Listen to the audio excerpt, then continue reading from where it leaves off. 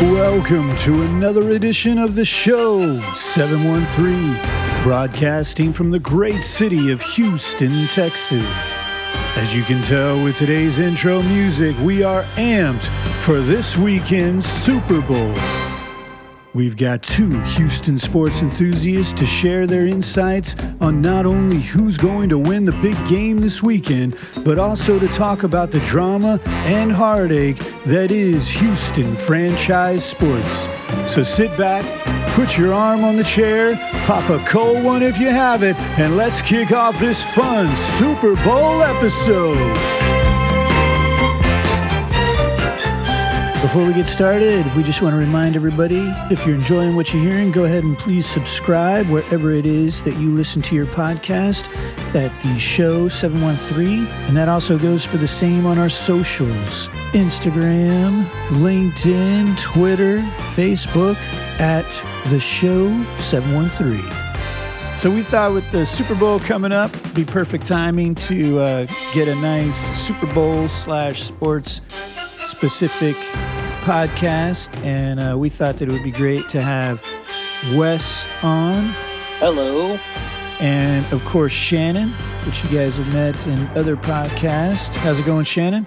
Good. Howdy interwebs. All right. And so I guess we'll kick it off since we are broadcasting from the great city of Houston, Texas. Before we get to the Super Bowl, Let's start with some Houston's own sports topics, and I guess we'll start with the Texans since a lot seems to be happening there. I think a headline for this city right now is dumpster fire when it comes to Houston sports. Yes, it is. We are not in a good spot. I know JJ was saying that a lot of things need to change, and then he would love to stay here, but probably not. And then Deshaun was saying that he hopes JJ doesn't leave because he wants to help JJ get his first Super Bowl ring. Well, that was millenniums ago, 2 weeks. Now it looks like Deshaun's. Deshaun's like, you know what? Maybe JJ's right. Maybe Houston is not the place for me going forward. So I guess he's being shopped. You guys got details on that? What he's looking for? Who's looking at him? They're both gone. Both those guys are gone. In theory or formally? I mean, it's just a process that's taking place. Those guys have both played their last snaps for the Texans. Okay. It's just a foregone conclusion at this point. You know, Cal McNair managed to screw this up so bad that he's just nuking this team, and we are going to be – I mean, it's just embarrassing how badly this whole situation has been managed with Caserio and Easterby and – good Lord, we're going to be an expansion team. The Houston Texans will be an expansion team for the next decade. Oof. We're just going to do 6-10 every year for the next decade. That's pretty harsh. Expansion teams, that's as low as it gets, isn't it? Well, we just hired our new head coach. Has never been a head coach before. He's been an assistant somewhere, but he hasn't even been an offensive coordinator. He was a quarterbacks and receivers coach for the Baltimore Ravens, who had the worst passing in the NFL, period. And now he's our new head coach. How does that happen? I mean, does he know somebody? Yeah. Wes, I don't know what your take is on this, but I mean, it's word on the street is that we could have had Eric Bieniemy. I mean, his team's going to the Super Bowl 2 straight years in a row. We could have had that guy, the offensive coordinator for the Kansas City Chiefs. Ooh. And we said we said not good enough. Seriously? Not good enough. We want this guy. Did they extend him an offer? Or he must have declined. Why would they go with this person? No, they didn't even extend. He interviewed, but they didn't extend him an offer. So from my perspective, just from what I know, the Bieniemy has had a hard time getting a job everywhere. He's got a kind of a shady little past. He's had some hiccups with the law previously. I don't know if that affects him as a coach. Obviously, he knows his X's and O's, but I know that they did interview him, and I feel it might have just been a kind of like a symbol for something for Deshaun, because Deshaun was very high on him. Deshaun and Mahomes have a good relationship, and I think that Mahomes has nothing but respect for Bieniemy. So I think Deshaun wants to kind of emulate what Mahomes is doing in Kansas City. I mean, who wouldn't really? And so I think he wants that kind of system and that kind of coach. Andy Reid, the head coach in Kansas City, also very high on Bieniemy as well as a coach. But he's had a really hard time latching on the last few years. I think he interviewed for the Miami job that Brian Flores got a couple of years ago. And I think he's interviewed around, but doesn't seem to land the job. And I think that there's something that we don't know. I mean, if he has personal problems or anything like that, that's just what I've heard from the underbelly of social media.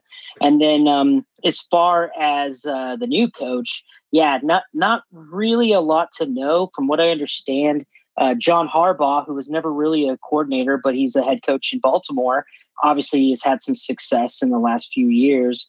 He vouched for David Culley a lot and said he deserves this job or a job in general.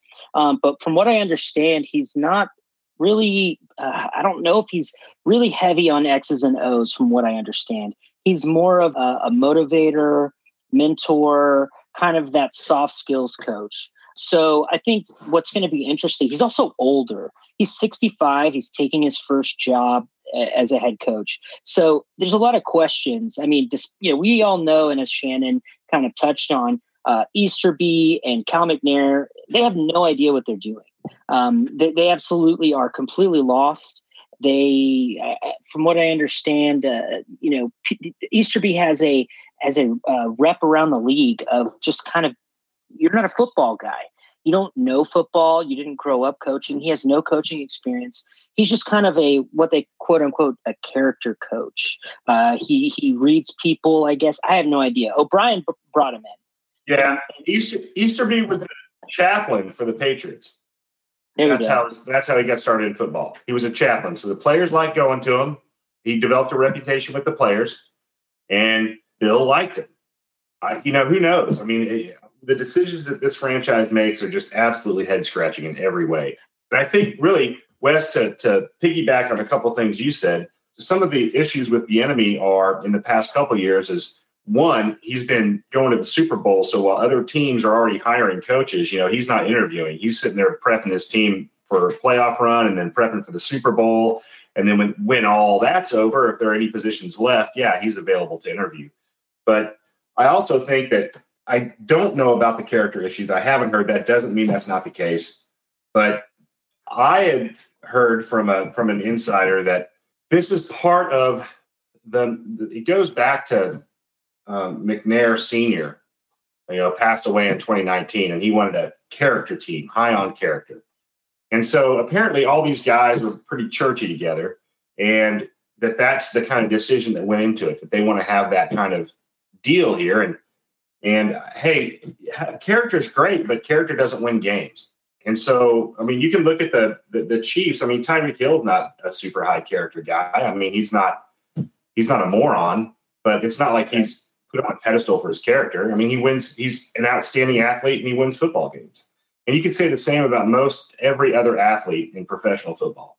It's if your number one goal is to build character, a character team, your number one goal is not winning, and that's all that says to me right there. And it's just incredibly frustrating because Bill O'Brien blew up this team for 4 games, and then he was fired, and nothing to show for it. I mean, when you get rid of your best player, with Hopkins going to Arizona, and I still don't know what the deal was with that. I mean, we got rid of Clowney, we got rid of Hopkins. We're going to lose Watson. We're going to lose Watt. I have a hard time understanding how many season ticket holders they help to hold on to with these kind of moves. I mean, do you guys remember the Oilers? Bud Adams was the owner before he moved into Tennessee. The last 5 years of that franchise, right? They played in the Astrodome. We had Steve McNair, right? We had a stud and a star quarterback. Couldn't sell half the seats in that stadium. The AstroTurf is coming apart. You can see the seams on the field, water stains on the AstroTurf. He wasn't putting any more money in this franchise. He just wanted out. And it's like that kind of care and dedication is being showed to this team, that kind of forethought. It's like, maybe, I mean, what does Cal McNair know? I mean, the one thing Cal McNair is good at is spending daddy's money. Yeah, and I can kind of confirm that because I have we'll just call it a source who worked at the Houston Texans in a certain department, not really athletic department, but around the organization. And they said that within the organization that Cal at the time, and this was 2008, I want to say, he had a nickname, and it was I don't know, and forgive me because I'm on the young side of millennials sometimes. But what's the movie with Burt Reynolds and Sally Field? I feel like it's Smokey and the Bandit. Yeah, Smokey and the Bandit, and there was like the sheriff, but his son was they called him Junior or something like that. Yeah. Buford T. Justice. Yeah. Oh yeah. So that was his nickname around the organization. Oh yeah. So he is known to be not really. We'll put it at the high point of the IQ chart. We'll put it that way. Yeah, it's so funny you mentioned that movie, man, because I have this scene in my head. But it's that kind of buffoonery that seems to have taken hold of this franchise. And I don't know. I was talking to a season ticket holder from day one, tailgates every weekend, hardcore. And he's going, I don't know what we're doing. He goes, I don't even really care about the Texans right now. I mean, why should I? So you were saying that Bud Adams almost seemed like he was maybe had one foot out the door. Are you pontificating that possibly the Houston Texans are on to looking at other cities? No, I would not say that. But it's that level of apathy combined with a certain level of incompetence. I'm not suggesting that Bud Adams was incompetent. I'm just saying he was apathetic at the end. I mean, he just didn't care. He wanted out. So he wasn't going to do anything that would incentivize his continued presence in the city. I just think the Texans just don't care. They make money. They're apathetic. We're doing okay. It's a business that's profitable. The only way to affect change is for the fans to stop going to the games. Stop buying merchandise. I mean, that's the only way you're going to get any of this to change is to hit them in the pocketbook. But Texans fans are loyal. So if the coach that's coming online is known for getting along with people and inspiring people, is that enough to get, new recruits whenever we do the draft? Or, are they going to be like, man, I don't know if I want to play with a first-time coach? And you said 65? Who wants to come to this team? No one. Name somebody that said, Texans, like what I see. Sign me up. No one. It's not so much that, first of all, this goes beyond the coaches in the situation. Like Shannon had mentioned, Bill O'Brien just blew the team up. We have no first or second round picks this year, or I believe the year after. And so that's high quality talent that we're going to be missing out on. So, I think what they're going for, to speak to Bill O'Brien a little bit, what character gets you, and, going for the character card is 9-7, 8-8.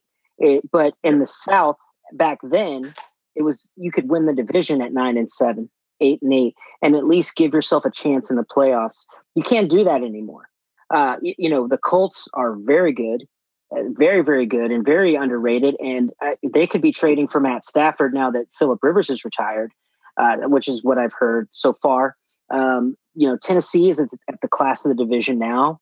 And Derrick Henry's not getting any younger, but he's still in the prime of his career. Tannehill's really taken a step forward. So, and then Jacksonville, they have always kind of been the cellar dweller of the division in a way. But, they just hired Urban Meyer and they're looking to turn the page and they're trying to make better decisions. But all these teams aren't, in the same boat as the Texans because they actually still have first round draft picks and can play for the future a little bit. We don't even have that. So I don't think most interviewees wanted to come to Houston. I think that they wanted to maybe dip their toes in the water. But I think once they got in the office and they talked to Cal McNair and Jack Easterby, I don't think anybody really wanted it. And to be honest, I'm not even sure if Culley really wanted it because in this presser, I believe it was yesterday, he said, they asked him, why did you want to come to Houston? And he didn't say anything specific. He didn't say like, oh, I love Deshaun Watson. I think there's a lot of talent on this team. He said that it's a privilege to be a head coach, and there's only 32 of these jobs, and it's a privilege to have one.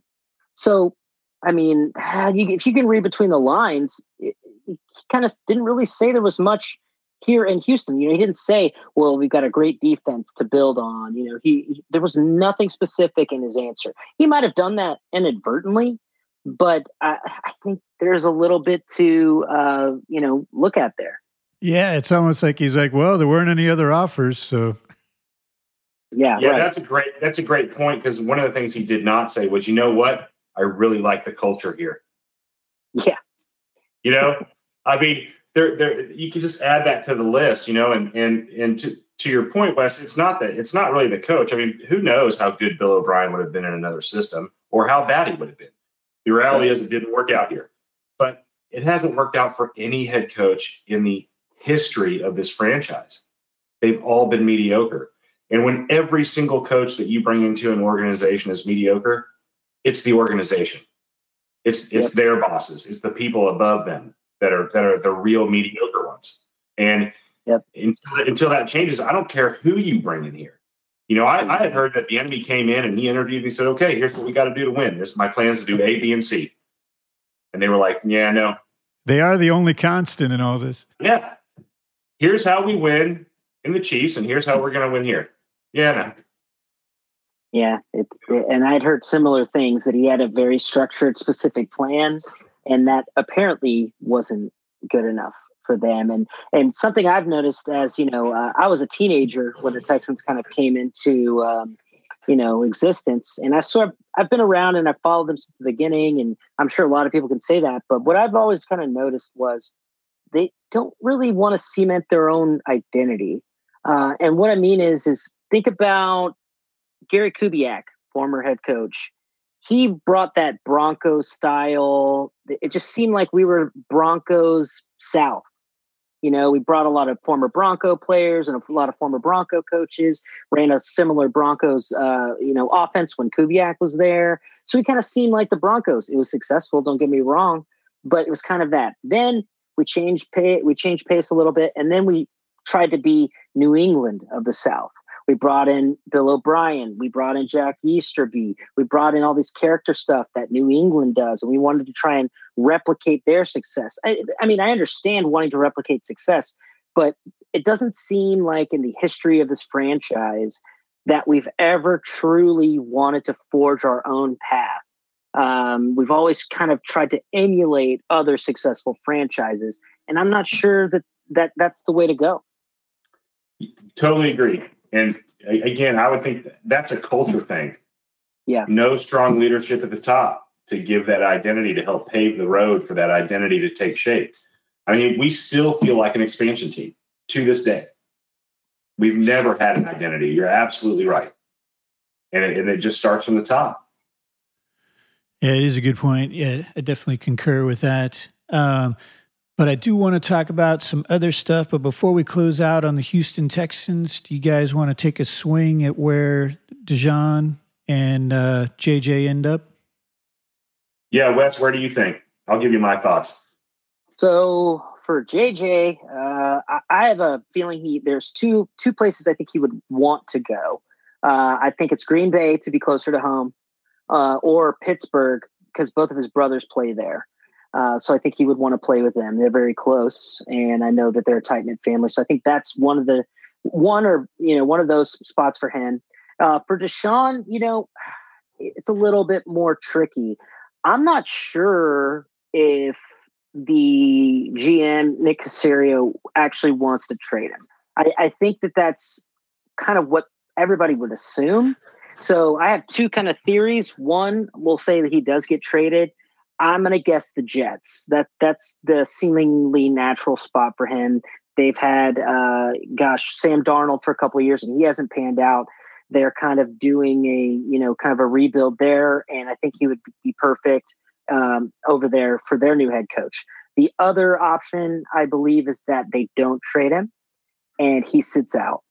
And I think that it becomes a who blinks first situation. And I think I'm probably heavier in that camp than a lot of people, but I think that they're going to try. And I mean, they just gave him a huge extension and he still, I believe, has 5 years left on that. And I just have a feeling that they're going to try and see who's going to blink first. And they're just going to make him hold out. What do you think? So here's my thing. I'll start with Watson. I think what you said at the last part is exactly right. He's going to hold out. But the problem is the Texans are going to blink first because they can't do anything right. The reality is Deshaun Watson already has generational wealth. He can afford to sit out. They're not going to bleed this guy dry. There's 26 other teams right now that would take their starting quarterback and put him on the bench for Deshaun Watson. True. If he goes to the Jets, that's going to be the problem with that is he's going to be jumping out of the frying pan into the fryer. I mean, that organization is potentially the only one in the NFL worse than the Texans right now. Mm-hmm. They've got the draft capital, though.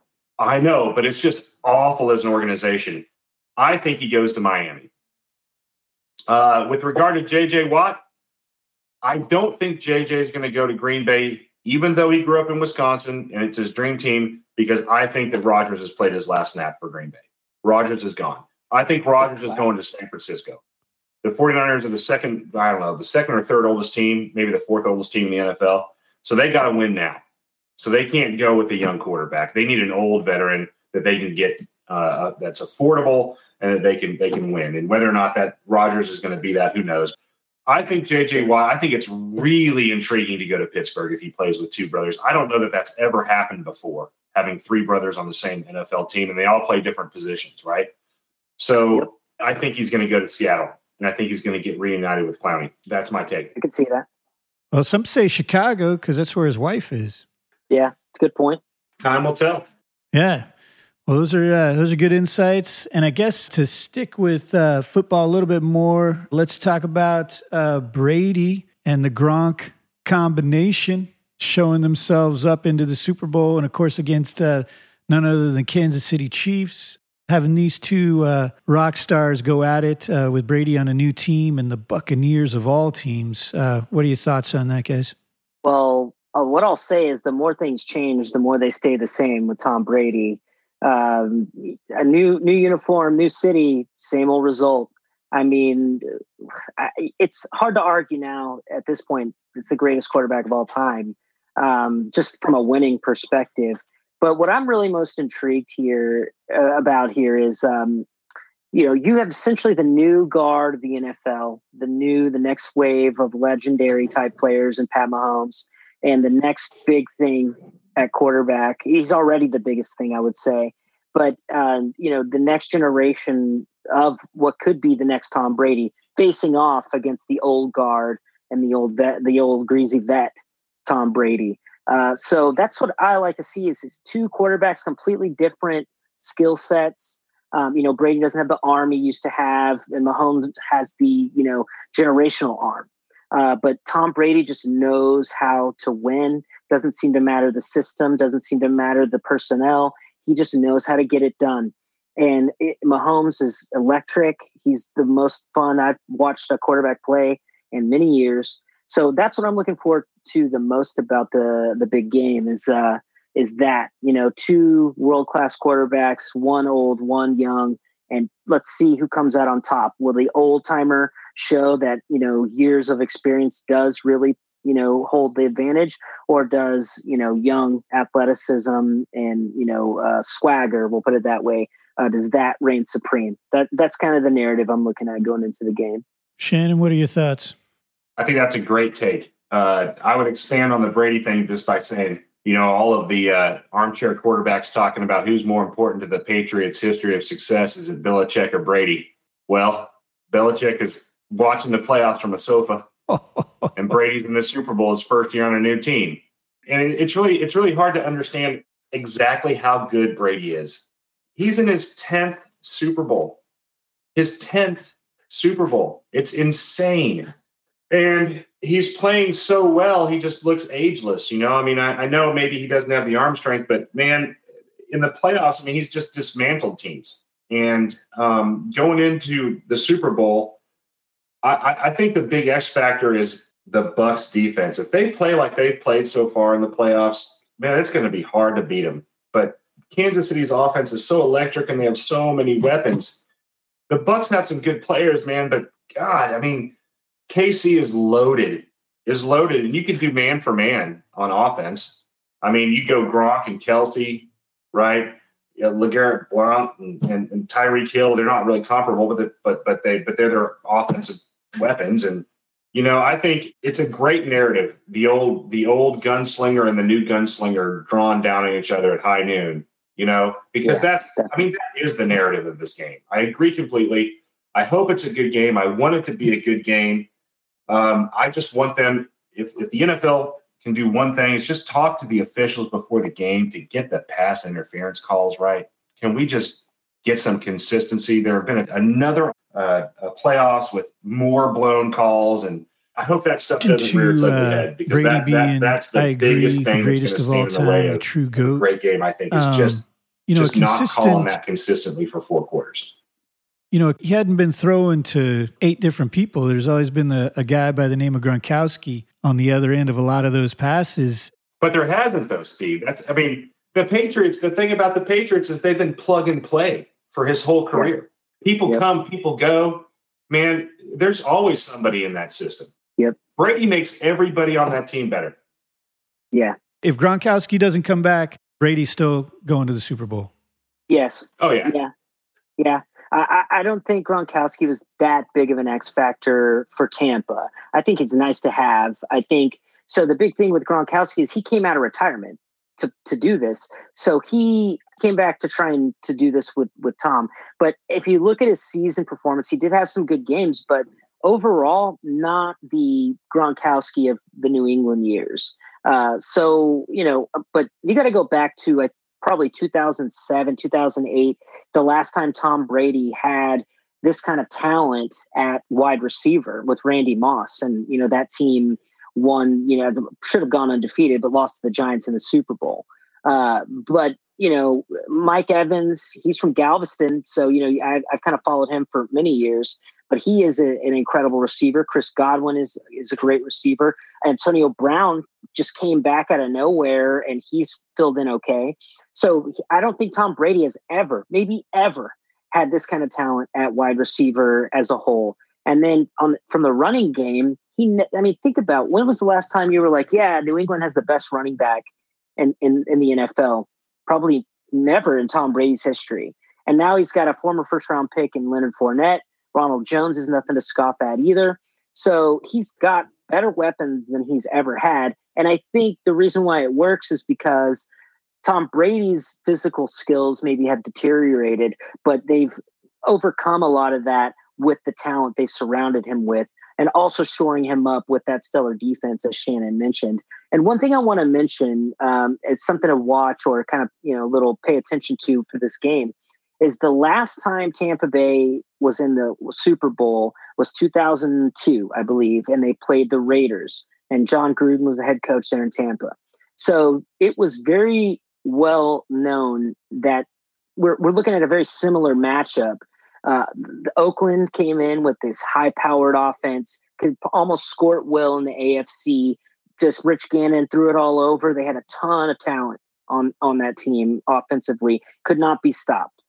And they were facing Tampa Bay, who had a very anemic type of offense, not very sexy at all, very low scoring, very game manager with Brad Johnson at quarterback. But they had that incredible Tampa defense, and it was just a lockdown defense. So it was really a best offense versus a best defense. Now, I can't speak to the ranking of Tampa Bay's defense this year, but I do know that it's very, very good. So we're looking at possibly a similar narrative 20 years later with the same with Tampa Bay going against a high-powered offense, and we'll see if it kind of turns out the same. All right, and then to close out the football, who's going to win?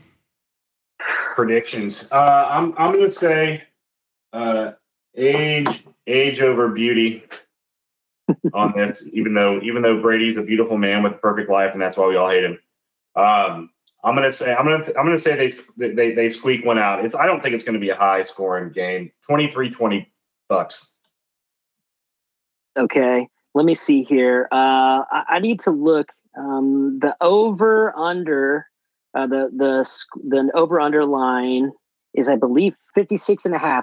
So I feel like it's going to go under. I'm kind of with Shannon here, but I'm going to go 28-24 Kansas City. Oh, nice. Yeah. We heard it here first. So we'll have to definitely follow up after, see exactly who came out on top with that. So let's switch gears in a little bit. Let's go to Houston Rockets basketball. Some more prima donnas that can't stand to be around Houston. Oh, Lord. Yeah. Not sad to see Harden go. No. That guy will never win a championship if he's the man. Yeah, he can't be. He can't. Obviously, he proved it here. He cannot be the guy surrounded by guys and go all the way. Now, you can make an argument that the Chris Paul injury back in 2018 or 17 or whatever cost them that, and they obviously were the refs manipulated something there, because man, I watched that game and it was just insane the amount of calls that were made. But not the point. But the point is James Harden obviously doesn't have it. He obviously doesn't have it to be a I can put this team on my back and carry you. He could get you to the Western Conference Finals. He could get you deep in the playoffs. He could win the scoring titles. He could, win an MVP, and that's all great and grand. But when it comes down to it, you always want to hang another banner up in those rafters, and he couldn't bring it home. And now, for some reason, after the ownership, Tillman Fertitta, and they gave him every opportunity. Everybody he wanted, they brought in for him. They took on a bunch of money, traded away future draft picks, did everything possible to appease him and put talent around him that he wanted. They brought in his boy, Russell Westbrook, to maybe that could click and they could do something. And that didn't work out. Obviously, the pandemic and things like that, could have messed all that up. But the point being is, it just wasn't meant to be. And to say, when Shannon opened up the show with dumpster fire, Houston, literally 2/3 of our major sports franchises are a complete or were a complete dumpster fire. And I just, I didn't expect this kind of behavior out of James Harden. He showed his true colors. He always seemed like a low-key guy and never seemed to be like that prima donna. But hey, when times are tough, your true colors come out, and he obviously wasn't getting his way, and that's what happened. And I can't say I was sorry to see him go. It was affecting the team, and honestly, if that's the kind of effort you're going to give, I don't want you on my team. And I've watched, the past week or so games, and I think we're on a 4-game winning streak. Had a big comeback against Portland, and I really like this squad that we have. And Steven Silas, first year coach. Let's see what you got, and let's run your system and let's see with these players what you got. Christian Wood has been great, definitely better than I think a lot of people anticipated.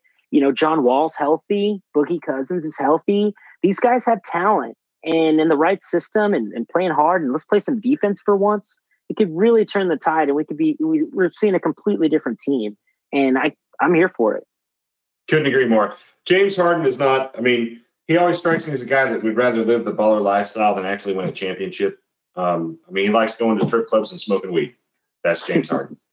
And now he has a job that allows him to do that as much as he wants. In a state where it's legal.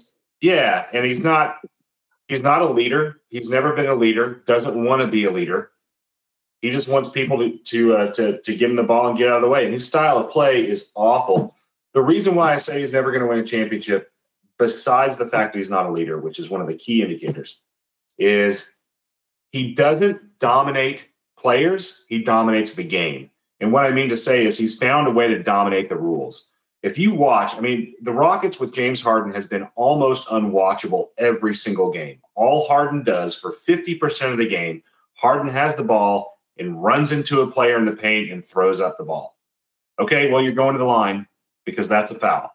So Harden just goes, okay, well, I'm going to get my points that way. It's so hard to watch. If you watch other players who are champions, they dominate the competition. They don't try to dominate the rules. They dominate the other players. And that's something that James Harden just hasn't shown an ability to do. Yeah, to follow up on what Wes and also I'm hearing from you, Shannon, when you say he's good, James will get you to the Western Conference Finals, are you saying he doesn't have talent to take you all the way, or you're saying at the end of the day it's a team effort to win a championship and he's too siloed to himself?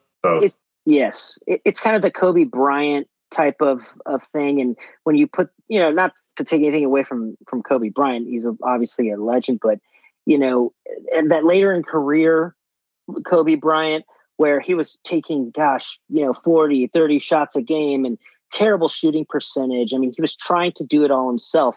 And I think had James Harden stayed on this team, we'd be looking at a similar situation where it's kind of like you live by the sword, die by the sword. I think he has talent, yes. But to speak to Shannon's point, which I totally agree with, he seemed to be more of, I need to game the system. And sometimes talent is better than the system. And so when you run into teams like Golden State, who just have that incredible talent and a great system to play off of, it's unstoppable. Then you have to have more than one guy. But James Harden, I think you're right, Shannon. He didn't really want to be the guy. He wanted the adoration and the money and the image and stuff. And now that was definitely going to go down the drain a little bit here in Houston. He wanted out because look what he did. He just kicked, we told him to kick rocks and we traded him to Brooklyn where he can go play with Durant and Kyrie. And so he doesn't have to be the guy there, but so maybe that's what he wanted. And he's got the image of playing in Brooklyn. I mean, it's kind of a sexy franchise to watch and, they're going to get all the pub on ESPN. And if you notice, I don't watch a lot of ESPN anymore, but the narrative around James Harden for many years was exactly what Shannon said. It's terrible for the game. He's not that great. He's overrated. All he does is get fouled. And I could see total merits in that. But as a Houston fan, you don't really want to come to complete grips with that. You just kind of want to take what you can get. But the narrative flipped instantly when he ended up in Brooklyn. They're praising him. He had that triple-double the first game out. And they were just like, yep, this is James Harden. He has that ability to take over games. But the last, 8 years that Harden was here, it was always something negative. No one could really get behind. Very few of what they say pundits or analysts from the NBA, which in my opinion, we could probably all do a better job than most of them. They did not want to give James Harden any credit and say that, okay, you got to give him some credit. They wouldn't do it. But now that he's not in Houston anymore, and he's on a bigger, in a bigger market, a market that's a lot more in the public eye. It seems that the narrative has changed on him. Interesting. Yeah, maybe. Maybe one of the reasons is when you're a Houston fan, you got to watch all those games all the time, and it's hard to get. It's. All the media. I mean, Houston's still, for a big town, it's a small market feel for sports for sure, and. They'll watch highlights, and highlights of Harden always look great. Highlight reels are wonderful. But watching these games for 48 minutes of this nonsense, crashing into people and throwing your arms up for 82 games a season for years on end, it just, if you do that, it's hard to go, yeah, this guy is great. I mean, he's good, but it's not that next level. It just isn't. And if he wins in Brooklyn, it'll be because of his being a role player. I mean, he was so successful in OKC because he was the sixth man. He came off the bench. And when he got a shot to be the man, it just didn't go anywhere. And maybe he can't be the man. I mean, if you want to be the man, you got to be a leader. You have to be mature. You have to be an adult in the room. You got to take command of that team and you got to guide it. And all the great players do that. All of them. Jordan, LeBron, Kobe, Bird, Magic. I mean, it just goes on and on and on. Look at all of the egos that are in Golden State. But Steph Curry is the leader of that team, and there is no question. Yeah, he definitely grabs the reins. Yeah. Yeah. And so you got to have good leadership, and good leadership builds good culture. Good culture builds good teamwork. Culture will trump strategy 100% of the time. culture will always win. Yeah, I also heard Wes say that the Rockets are doing good with a first-time coach. Oh, there's I'm super intrigued to see how this goes without Harden there. I mean, we have a whole lot of new faces in John Wall. That guy's a star.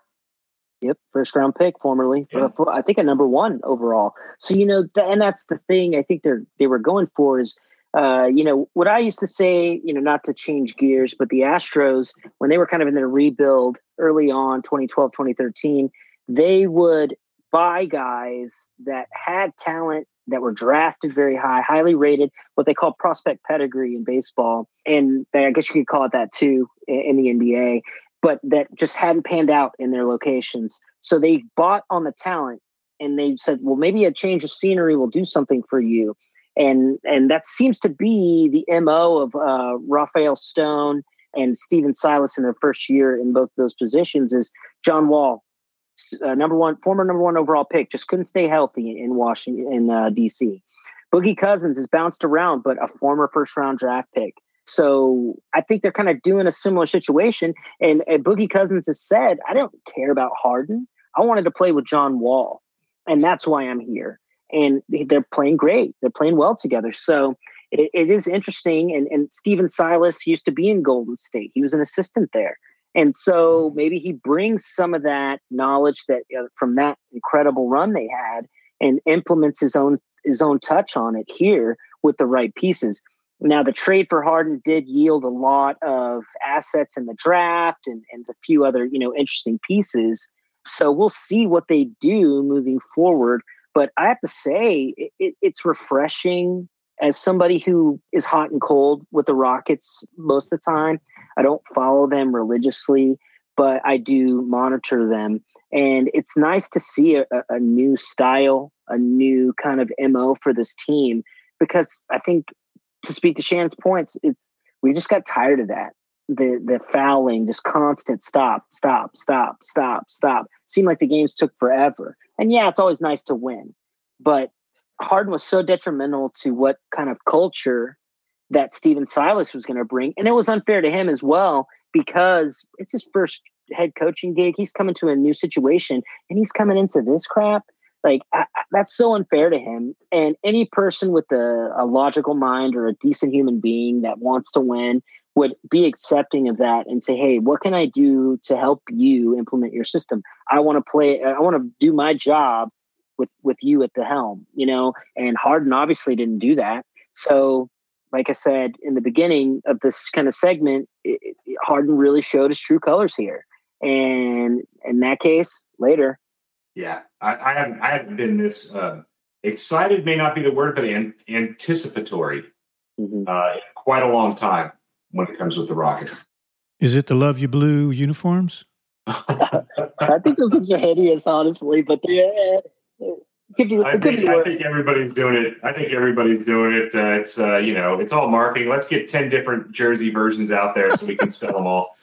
Correct. Yeah, it's nothing but a marketing ploy. Yeah, absolutely. Well, let's round third base here on this show and move it over to the Houston Astros. Yeah. We got some changes. We've lost Springer. He's moved on to other things. What else is going on with them, and what kind of team are we going to have when the boys of summer crank up? I think it's going to be. I think it's going to be challenging. We kept Brantley. Carlos Correa has come out and said, "Hey, he wants to be a long-term Astro." We still have a lot of the offensive piece. I mean, yeah, we lost George Springer, but the real issue is essentially a decimated pitching staff. So we've got to get some pitchers. We got to get some pitchers. So losing Garrett Cole and Verlander. There you go. Thank you. So that guy's not going to play for the Astros again. Oh, really? Where's he going? No, I mean, he's hurt. He's going to be out all next year with an injury. And when Greinke might be your number one, or Urquidy Valdez, we've got some people in there. That's going to be our biggest struggle. George Springer was one bat. Was he that awesome? What is it, 120 million, 130 million with the Jays? 150. 150. So, That's big time money, man. You can't say no to that. That's life changing. Yeah.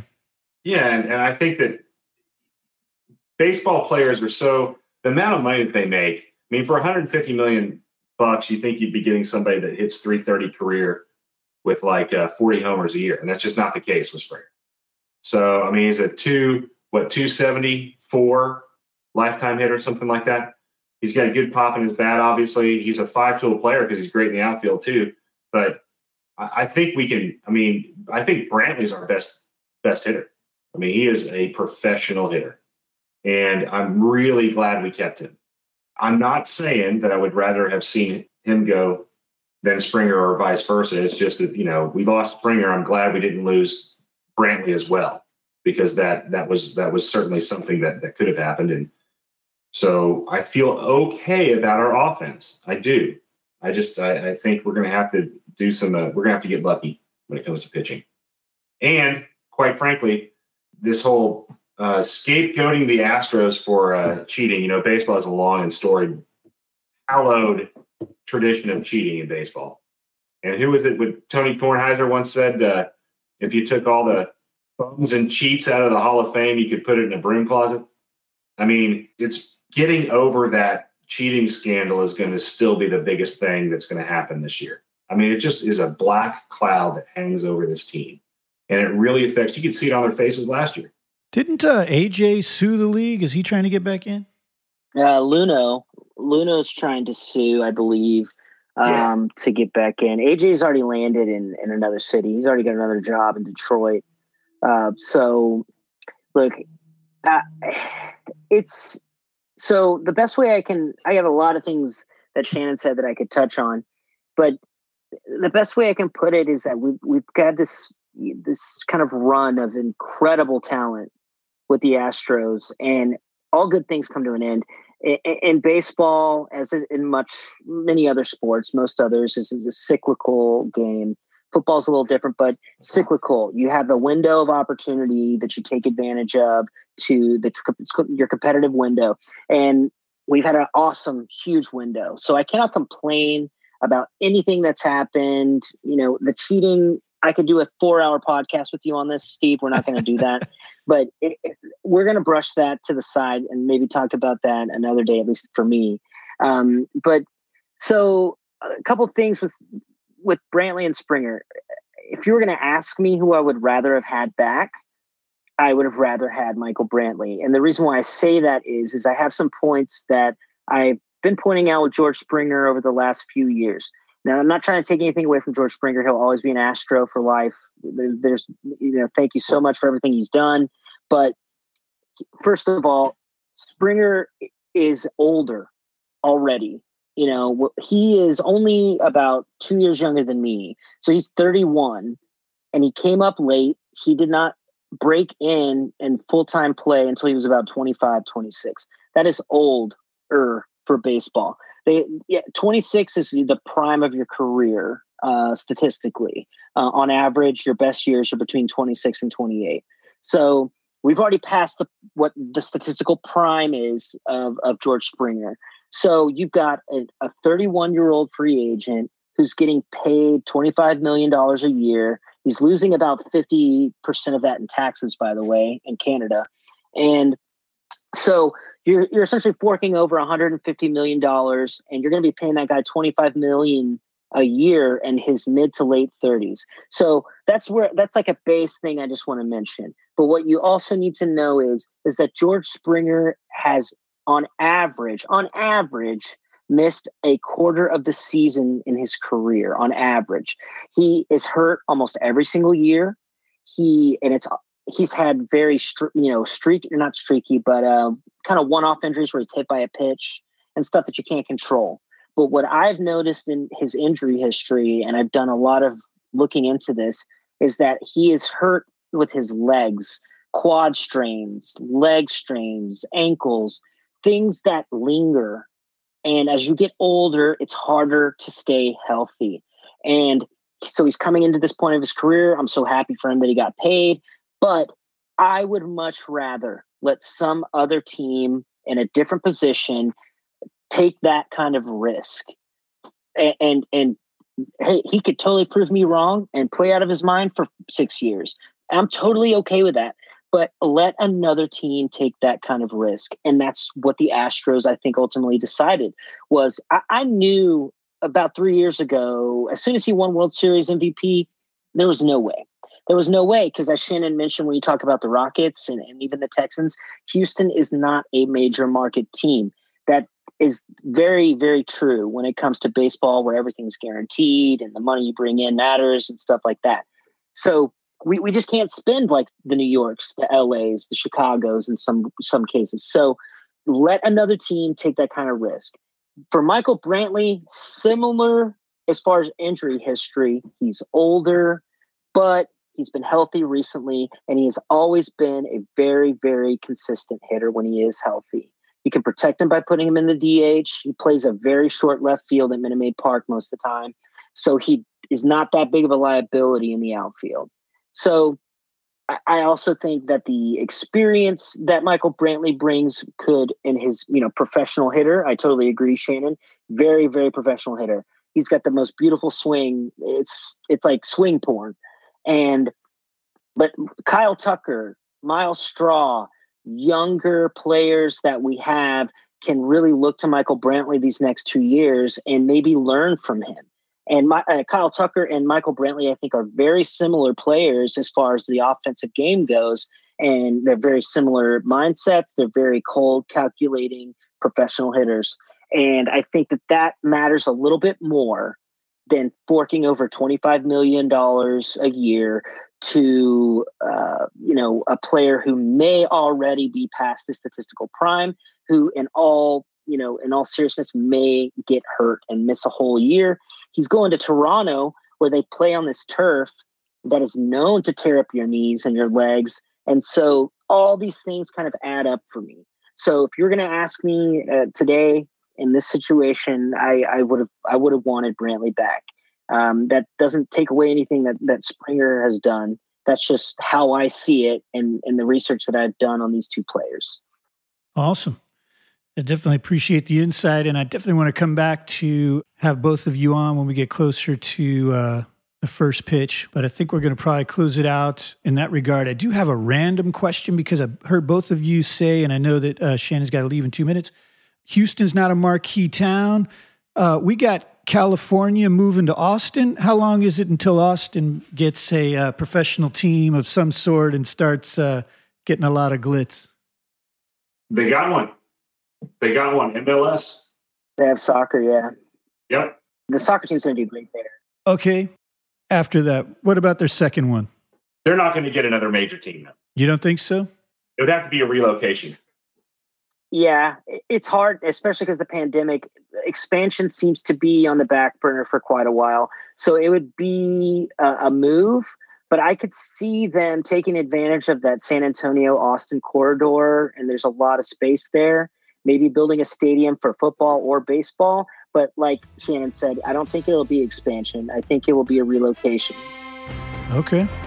Well, we'll definitely keep an eye on that, and we're going to go ahead and close it out. Any other last thoughts? Go Rockets. Yeah, there you go. Go Rockets. Awesome. Well, thank you so much, Wes. Thanks, Shannon, for your insights.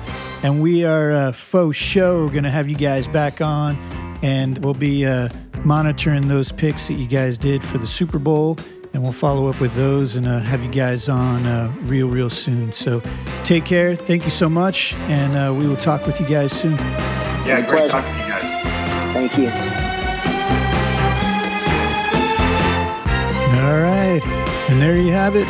That's going to close out our Super Bowl Sunday 2021/Super Bowl 52 episode. I want to thank Shannon as well as Wes for their insights and their time. And again, have a safe Super Bowl Sunday. Let's hope these commercials are great. Let's hope the game is great. And whoever wins, it's going to be historic. Take care and hear you soon.